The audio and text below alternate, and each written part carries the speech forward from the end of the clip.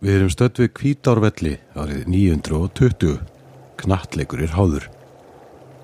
Ég geng varlega grjóti ein í urðinni, sest niður og hlusta á það sem framfer niður við á. Þar samankominn hópur manna og unglinga við bakka Grímsár. Háður knattleikur og fljótlega lemdir tveimur drengjum saman. Sá minni verður undir í átökunum sem brjótast út í knattleiknum og hleypur eftir það tárvotur fram með mér upp urðina. Kallaður eftir honum niðrandi orð. Ég hleyp á eftir drengnum á þess að hann verði mín var, en það í ósýnilegur tímaferðar langur. Við komum að steinhleðslu einni, stendur þar við garðinn eldri drengur og ræða þeir saman enni í enni. Eldri drengurinn rétti þeim yngri öxi með orðanum þess skal hefna. Drengurinn snýr við og gengur rösklega tilbaka með sambitnar varir. Ég heyri hann fnæsa af reiði og sé hvernig lítil blóðkúla gengur inn og út aðran lösans. Þetta bara barn, milli 7 og 8 ára gamalt. Ég má þó ekki hafa áhrif á neitt. Ég veit hvað að fara að gerast. Drengurinn gengur vasklega niður urðina í átt að hóp drengja sem þar fyrir standa. Og leið og þeir hefja að þylja upp níðvísur til hans á nýja leik, neglir drengurinn öxinni svo fast í höfuð þess sem hafði hann undir að öxin gengur langleiðina í gegnum höfuðkúpu hans. Hópurinn þagnar. Ég kúast. Blóð spýtist til allra átta unglíksdrengur fellur aftur fyrir sig og skellur á klöpp. Klöpp sem ég þekki svo vel úr vorfiði minni í Grímsá. Egill Skallagrímsson gengur burtu blóði þakin með öxina. Við erum augljóslega stödd við Grímsá í Borgarfirði. Betri leikþátt af átökum fyrstu afkomenda landnema fáið ekki frá mér. Rétt í þessu var Egill sonur Gríms Úlfssonar, betur þekktur sem Skallagrímur, að ganga of langt í brjálæðislu keppnisskapi sínu og hjó í höfuð Gríms Heggssonar sem var nokkrum árum eldri en Egill. Það var svo Þórður Granason sem atti agli út í ódæðið og rétti honum öxina. Egill fór eftir það til síns heima og sagði foreldrum sínum frá verknaðinum. Þeim var slétt sama og ekki laust við að móðir hans væri hreinlega bara stolt af strák. Upp frá því kemur vísan. Það mælti mín móðir að mér skildi kaupa fley og fagrar árar, fara á brott með víkingum, standa upp í stafni, stýra dýrum knerri, halda svo til hafnar, höggva mann og annan. Í Egils sögu sagt frá mannskæðum bardaga á Laxafit sem Björn Blöndal telur síðar að hafa verið á Austubakka Langadráttar. Laxafit sem nefndir í Egils sögu líklega á móti Hólmavaðskvörn.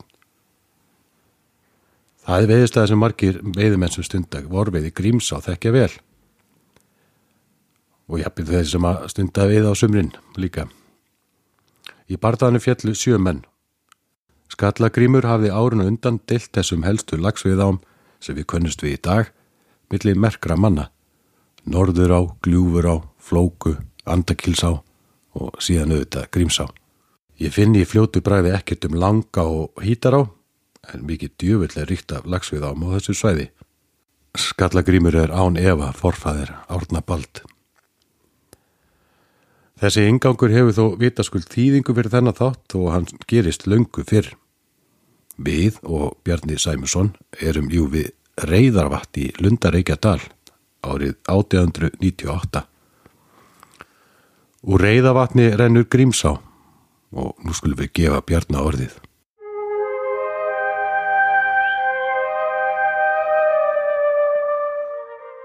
Reyðarvatn sem Grímsá kemur úr eftir sögn Illuga í skógum í Flókadal 10 til 12 faðma djúpt og mjög silungsrikt í því. Illugi segir að það sé murta samskonar og í Þingvallavatni.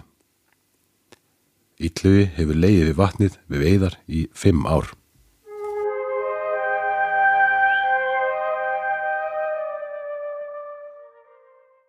Þetta var stutt hjá Bjarna í þetta sinn. Reyðarvatn 8,3 ferkilometrar og hæði við sjávarmáli 325 metrar. Vatnið sjálft myndaðist við gos undir jökli, þar sem þverfell hefur myndast og eftir að jökullin hopaði myndaðist reiðavatn í kvosinni.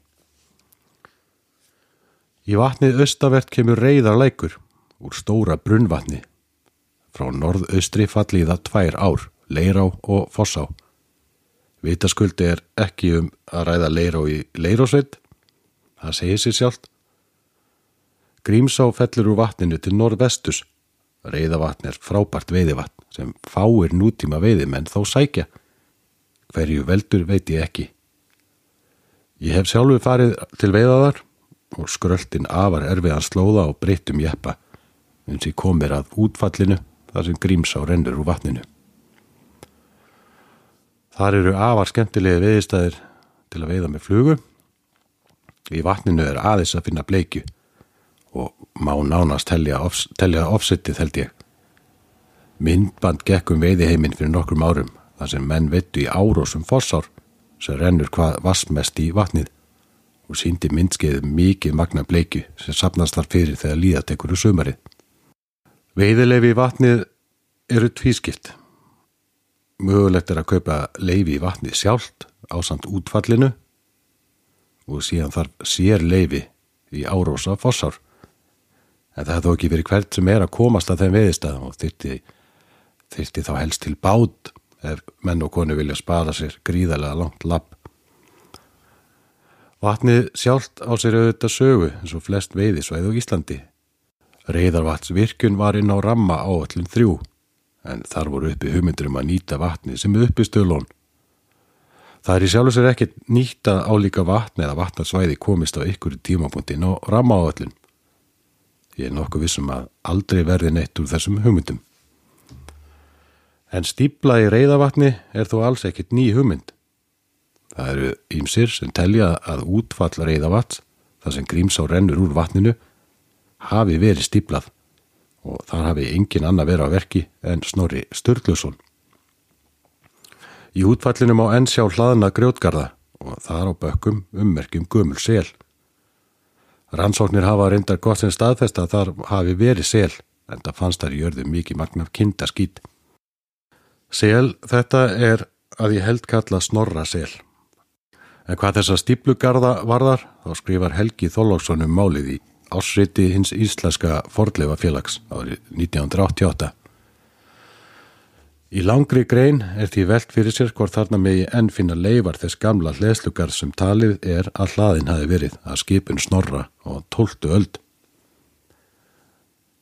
Þar svo verið að rýna í orð og merkingar þeirra. Til dæmis í Snorra Eddu má finna eftirfarandi. Þegar Þór og Loki komu að ánni Vimur, spennti Þór á sig megin gerðir gríðar og studdi sig við gríðar völ hann óð anna. Allt í einu urðu miklir vaxtavextir og náði vatnið Þór upp á herðar. Hann sér þá ofar í ánni hvar dóttir Geirröðar, Gjálpa nafni, stendur og mígur í ána. Þór grípur steinur ánni og kastar í hana og mælir leið að ósi skal á stemma.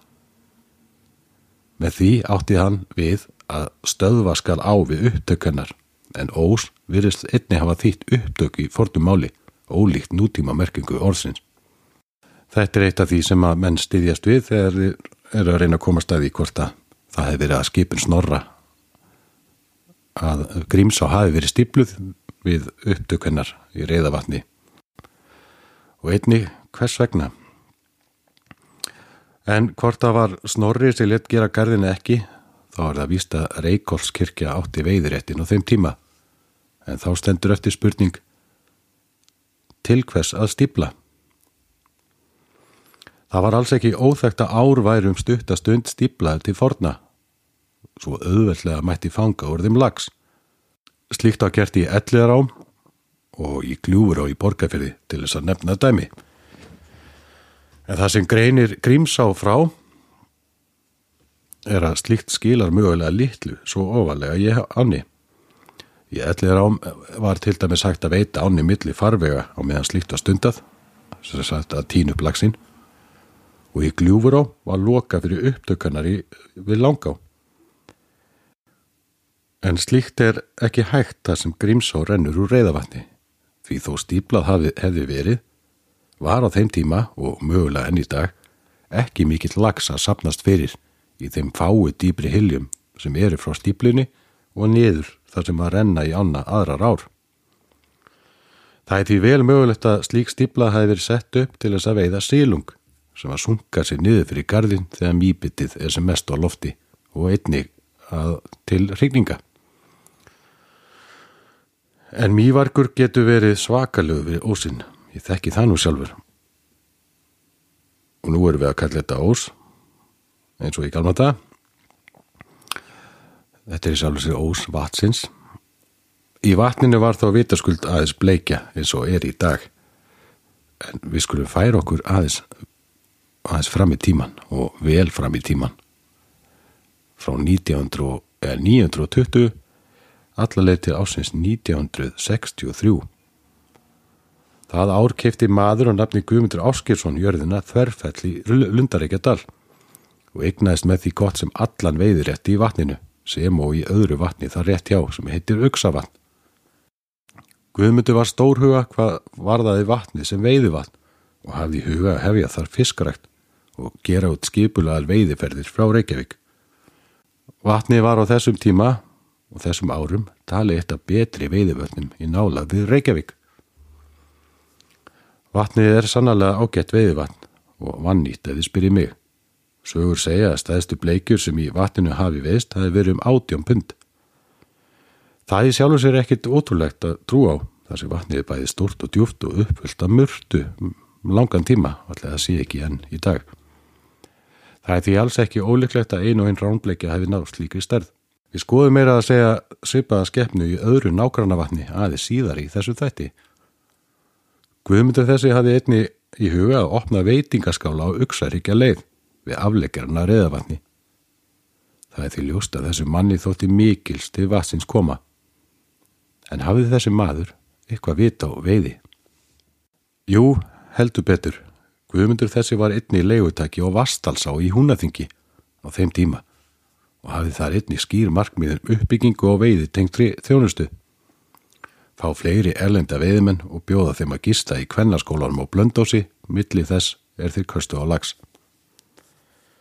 Guðmundur hafði einmitt komist í fréttinar á þeim árum hann réri bát niður Vatnsdalsá á samt frönskum laxveiðimönnum og komu að ólöglegri netalögn í ánni. Þetta var reyndar aðeins meira en bara netalögn því þar mátti einnig finna hálgera línulögn og með beitu líka. Eftir stuttar rannsókn kom í ljós að Guðsverk var að ræða og játaði prófasturinn á Steinnesi að veiðifarinn kemur frá hans mönnum. Guðmundur hafði vorið 1962 greitt met leiguverð fyrir Vatnsdalsá eða 311.000 krónur fyrir 6 stangir í 3 mánuði eða frá 15. júní til 15. september. En þá var veiðitíminn styttri eða ekki, en ekki aðeins lengri í dag og líklega tóku við eftir leigutíma þá bændadagar á þess að ég finni neitt það. Ég nokkuð vissum að margir hlustendur eru forvitnir þessa sögu og það ég sjálfur. Við skulum því leyfa okkur að fara aðeins út fyrir ferðalag okkar Bjarna og kafa dýpra í þennan afleggjara. Hvað voru 311.000 mikill peningur árið 1962 og var þetta virkilega met uppað fyrir leigurétt og veiði á. 311.000 árið 1962 vorum 10 milljónir í dag.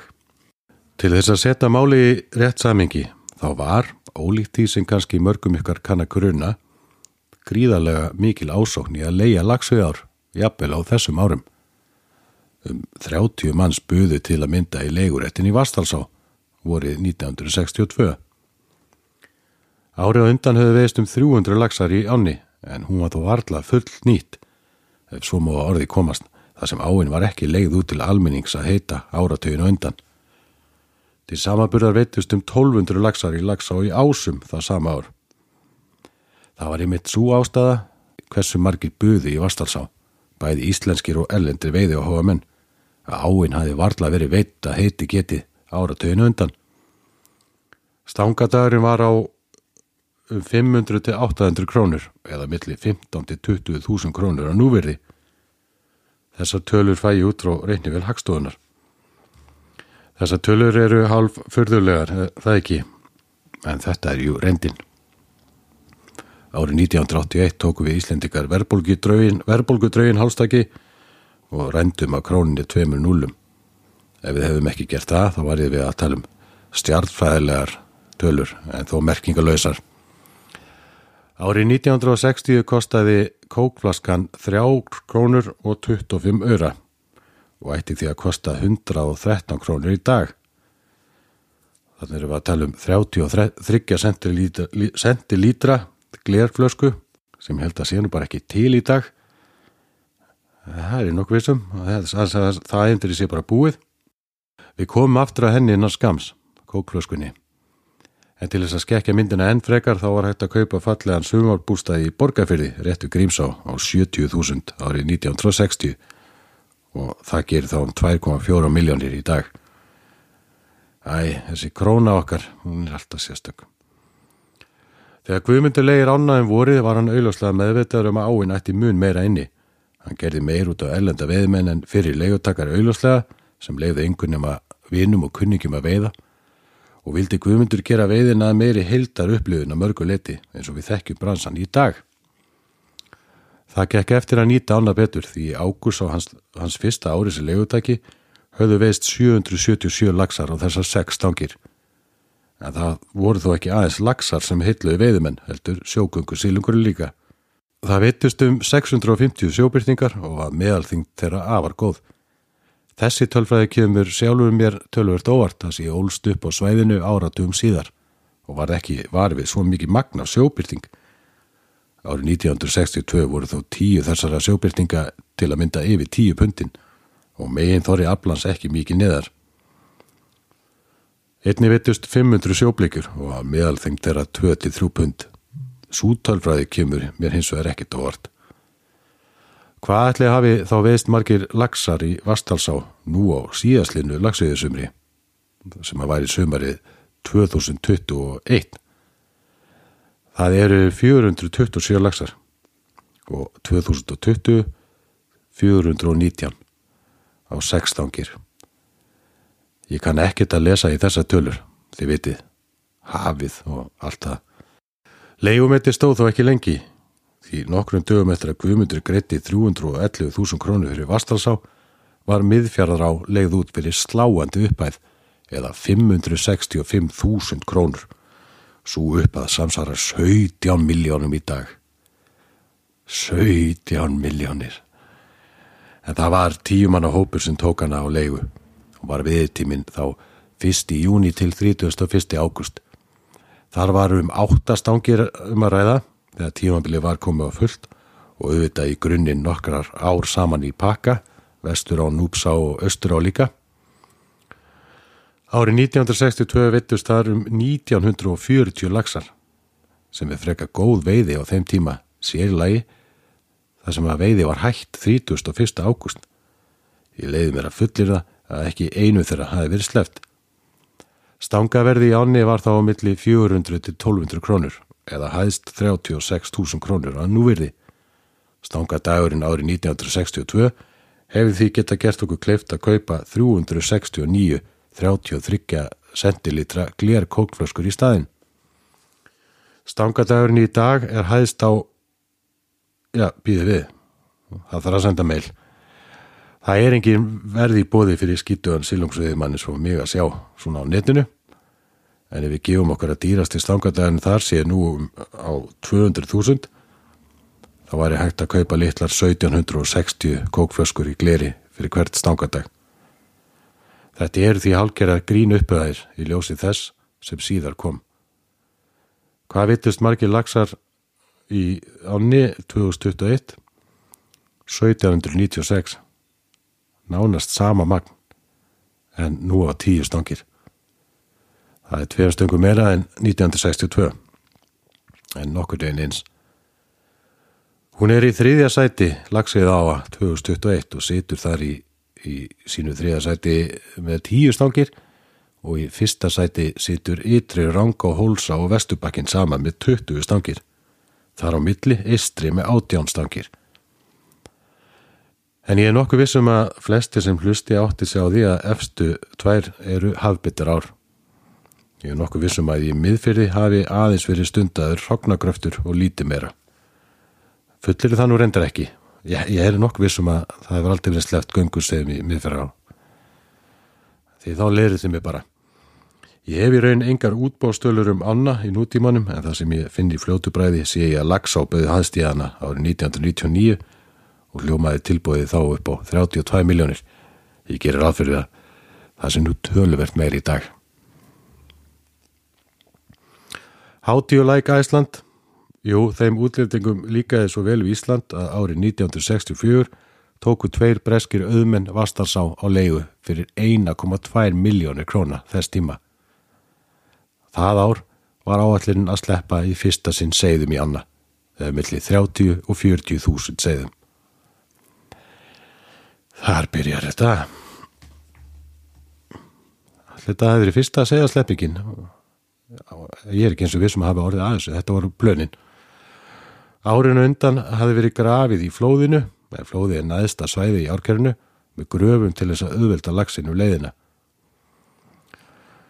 Já, þetta hringir allt viðvörunarbjöllum hjá mér, kæru hlustendur. En ég læt þetta duga af þessum afleggjara sögunar í bili. Endur við mína pælingar laxveiðina klannarlegar, svo vægt sig til orða tekir. Snúum okkur aftur til Bjarna sem býður þolumóður eftir okkur við bakka Grímsár, sem by the way skilaði 756 lögsum árið 2021. Það veitt og 8 stangir. Auglýsingar hlýja. Ertu að hafa gaman að þessu þætti? Og nei, í þessum þáttum eru engar auglýsingar. En ég ætla að minna ykkur á Patreon síðu Dagbókar Urriða. Það styrta síðan. Það gerir mig kleift að gera þessa þætti. Það linkur í textanum við hlaðvarpið. Annars það bara patreon.com og leita eftir Dagbók Urriða. En aftur í þáttinn. Laxveiði hefur lengi verið stundið í Grímsá. Fyrstu vitað stangaveiði í Grímsá árið 1862 og voru þar enski menn á ferð. Eftir það nýttu Englendingar neðri hluta árinnar að mestuleyti allt fram á fyrri heimsstyrjöld og að nokkur leyti á millistríðsárunum einnig. Ég rakst á athyglisverða frásögn Sigurðar Heiðdal reynslu sína af því að þjónusta breska laxveiðimenn við Grímsá árin 1909, 1913 og 1920. Samkvæmt frásögn hans snerist sú vinna aðalega að hýta fyrir þá baðvatn eldsnemma á morgnana og fylgja þeim hljóður við veiðar og gogga upp þá laxa sem runna á færið. En að gogga að reka beittan krók í laxinn, krók sem var aftur ekki áfastur á langa spýtu. Þess var nelt í laxinn og hann rifið á land. Það var enginn að háfa. Það var ekkit point í því, átti ekki að sleppa þessu fisk. En svona fyrir þá sem að velt þessu fyrir sér, hversu lengi voru þessir veiðimenn við veiðar. Það voru þetta ekkit hægt að fljúga til Íslands með Play á þessum tíma eða öðrum flugfélögum og var því meðal dvalatími þeirra nokkur lengri en flestum eitthvað myndi gruna. Meðal dvalatími við ána var 10 vikur. Hugsið ykkur þetta, 10 vikur að veiða sömu ána. Það er maður alveg komið upp í kok held ég. Hann Sigurður segir frá ferðum sem þáverandi leigutæki Grímsár, sem var presturinn Majendai. Ég er ekki að bera þetta rétt fram.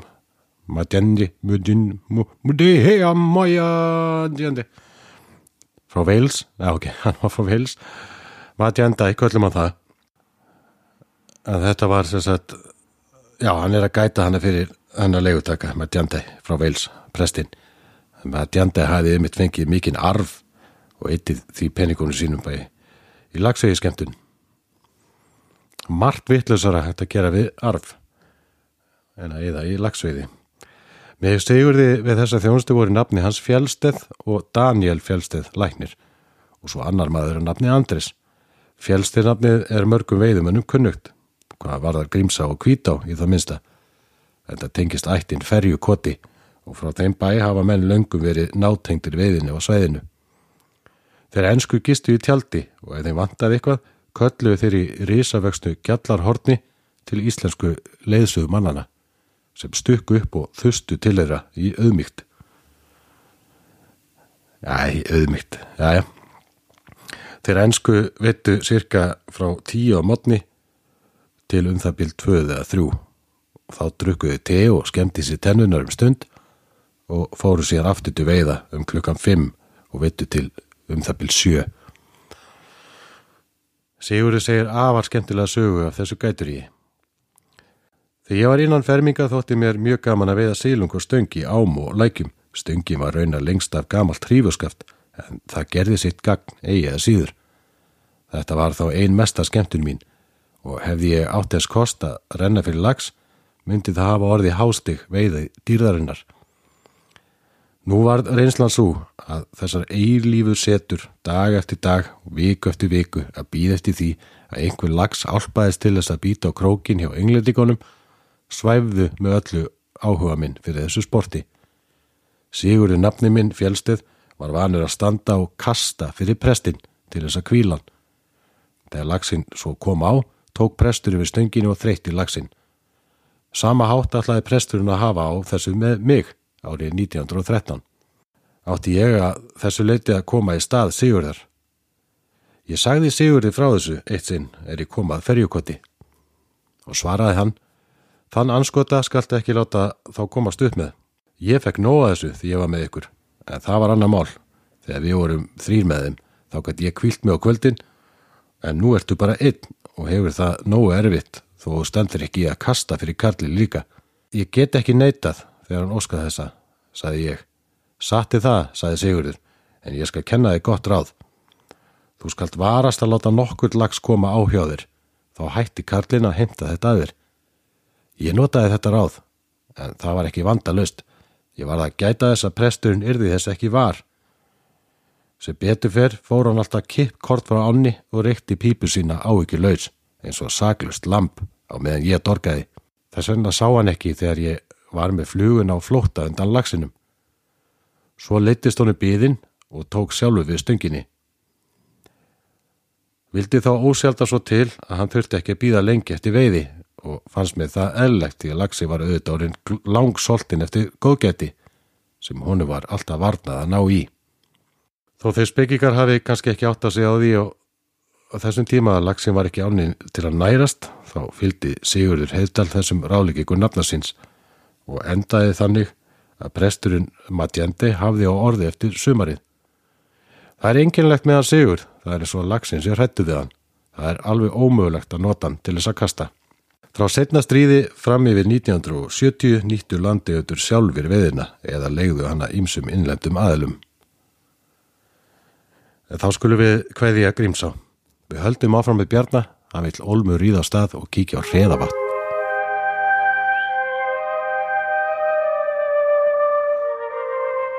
Skammt fyrir neðan mynni norður á dals Hreðavatn. Það lítið vatn með fjallslíðum og hraunum í kring.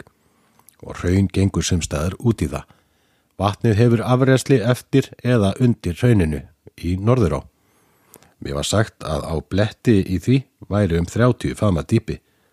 Ég kannaði það nákvæmlega en fann hvergi meira dýpi en 6 til 7 faðma.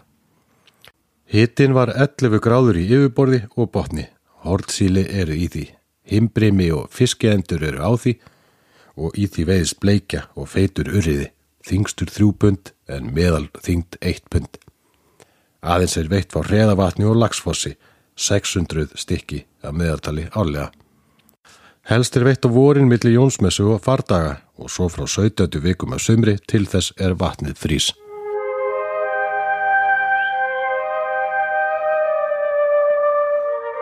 Við þökkum Bjarna fyrir. Hreðavatn, já, hvað getur maður sagt? Líklega eitt af fallegri veiðivötnum landsins, þannig séð.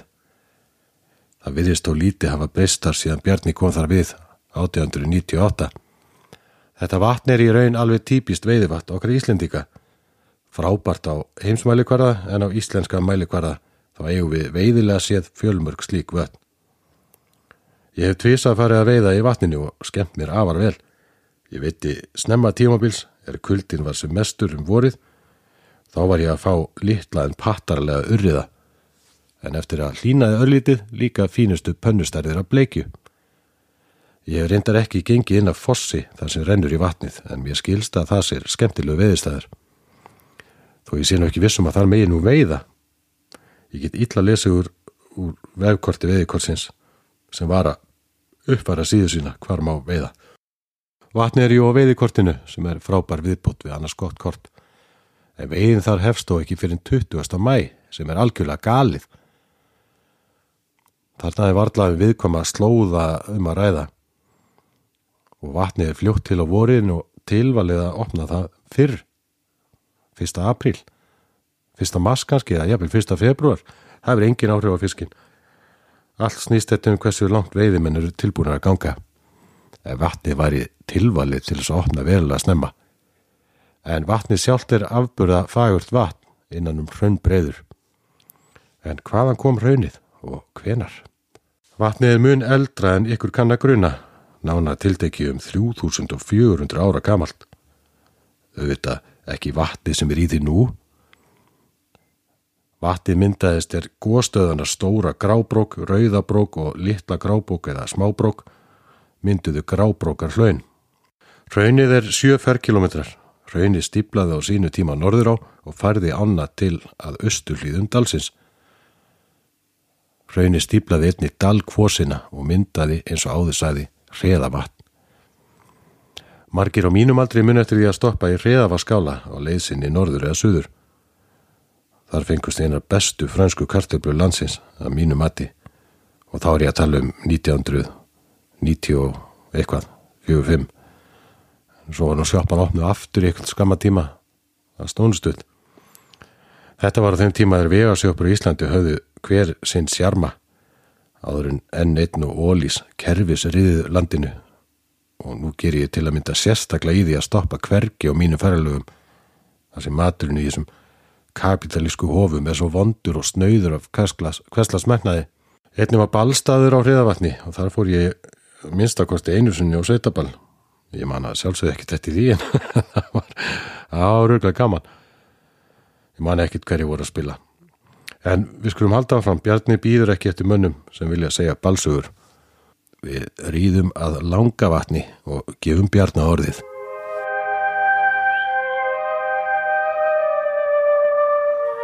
Langavatn er allstórt fjallavatn sunnan í fjallagarðinum milli Stafholtstungna og Suðurdala. Það liggur frá norðri til suðurs tæpa mílu og lengd og út úr suðurenda þess gengur stór vík til austurs. Í þessa vík rennur Beilá en Langadalsá eftir Langavatnsdal út í norðurenda þess. Austan og vestan af því liggja hrjóstrugar hlíðar en hraunað suðvestan. Úr suðurhorni þess rennur Langá. Af því að engin bátur er við það var ómögulegt að kanna það, en það sem ég fór með því allri austurströndinni var möl í botni með frá landi og eins langt og ég sá út í það af háum stað var engin jurtagróður sem ég var við og ekkert dýralíf í því, en á því voru álftir, himbrimar og veiðibjöllur. Eflaust er leðjubotn og jurtagróður út í því. Mýbit er nokkurt við það. Silungsveiði er nokkur í því, en mjög óregluleg. Hvorki er veitt árlega né frá vissum bæjum. Menn fara vanalega á haustin og draga á í minni Langadalsá. En þar er allt djúpt og þar sem Langá rennur úr vatninu fá þeir oft allmikið, jafnvel 5 til 6 hesta á sólarhring. Mest er víst urriða og verður á stundum 7 til 9 pund. Urriðin gengur á haustin úr vatninu í árnar, einkum Langadalsá, til þess að hrygna. Engan silung sá ég í Langadalsá og fór ég þó með henni allri. Ekki gengur neitt fiskur í vatnið frá sjó því sveðjufoss hindrar. Við þökkum Bjarna fyrir að sinni, það sem Bjarni sá og upplifði við Langavatn er í raun og veru það sama og svo margir aðrir og eftir honum hafa upplifað þar. Allir telja það örugt að urriðin gangi upp í Langadalsá á hausti til þess að hrygna, en bæði ég sjálfur og 2 aðri veiðmenn sem ég þekki hafa gengið upp með henni að hausti og ekki orðið varið við fisk. Það er einnig upplifun Bjarna á þeim tíma. Beilá sem rennur svo myndalegi vatni er komið að því á bíl, nú til dags, er að öllum líkindum of köld til að halda nokkurn stopp. En hvað Langadalsá varðar, þá er það afalíklegt ef ekki nánast örugt að urriðin hrygni þar. Það er til að mynda annað vatn eða réttara sagt annað vatnakerfi upp á heiðinni norðan við Langavatn sem ég hef mikið lagt á mig að reyna að staðsetja hrygningarsvæðið Urriðans og þá bara forvitni. Það renna í vatnasvæðið 2 álitlegar smá ár sem ég hef oft gengið með að hausti án þess að sjá þar nokkuð líf. Líklega gengur Urriðin bara seinna upp í þær en mig kann að grunna. Það eru þó vísbendingar í þessi Bjarni skrifar að Urriðin bunkir sér upp við Langadalsá að hausti en það sé dregið þar á þeim tíma. Langavatn er einnig afar gott veiðivatn en að einhver leyti vanmetið sem slíkt.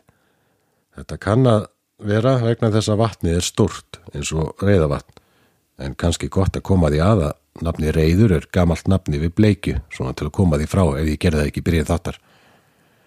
Langavatn er vatn sem að heldur bæði Urrið og Bleikju en vatnið er mikið flæmi og mögulega þyrmir yfir nýju veiðmönnum þeir koma að því í fyrsta sinn.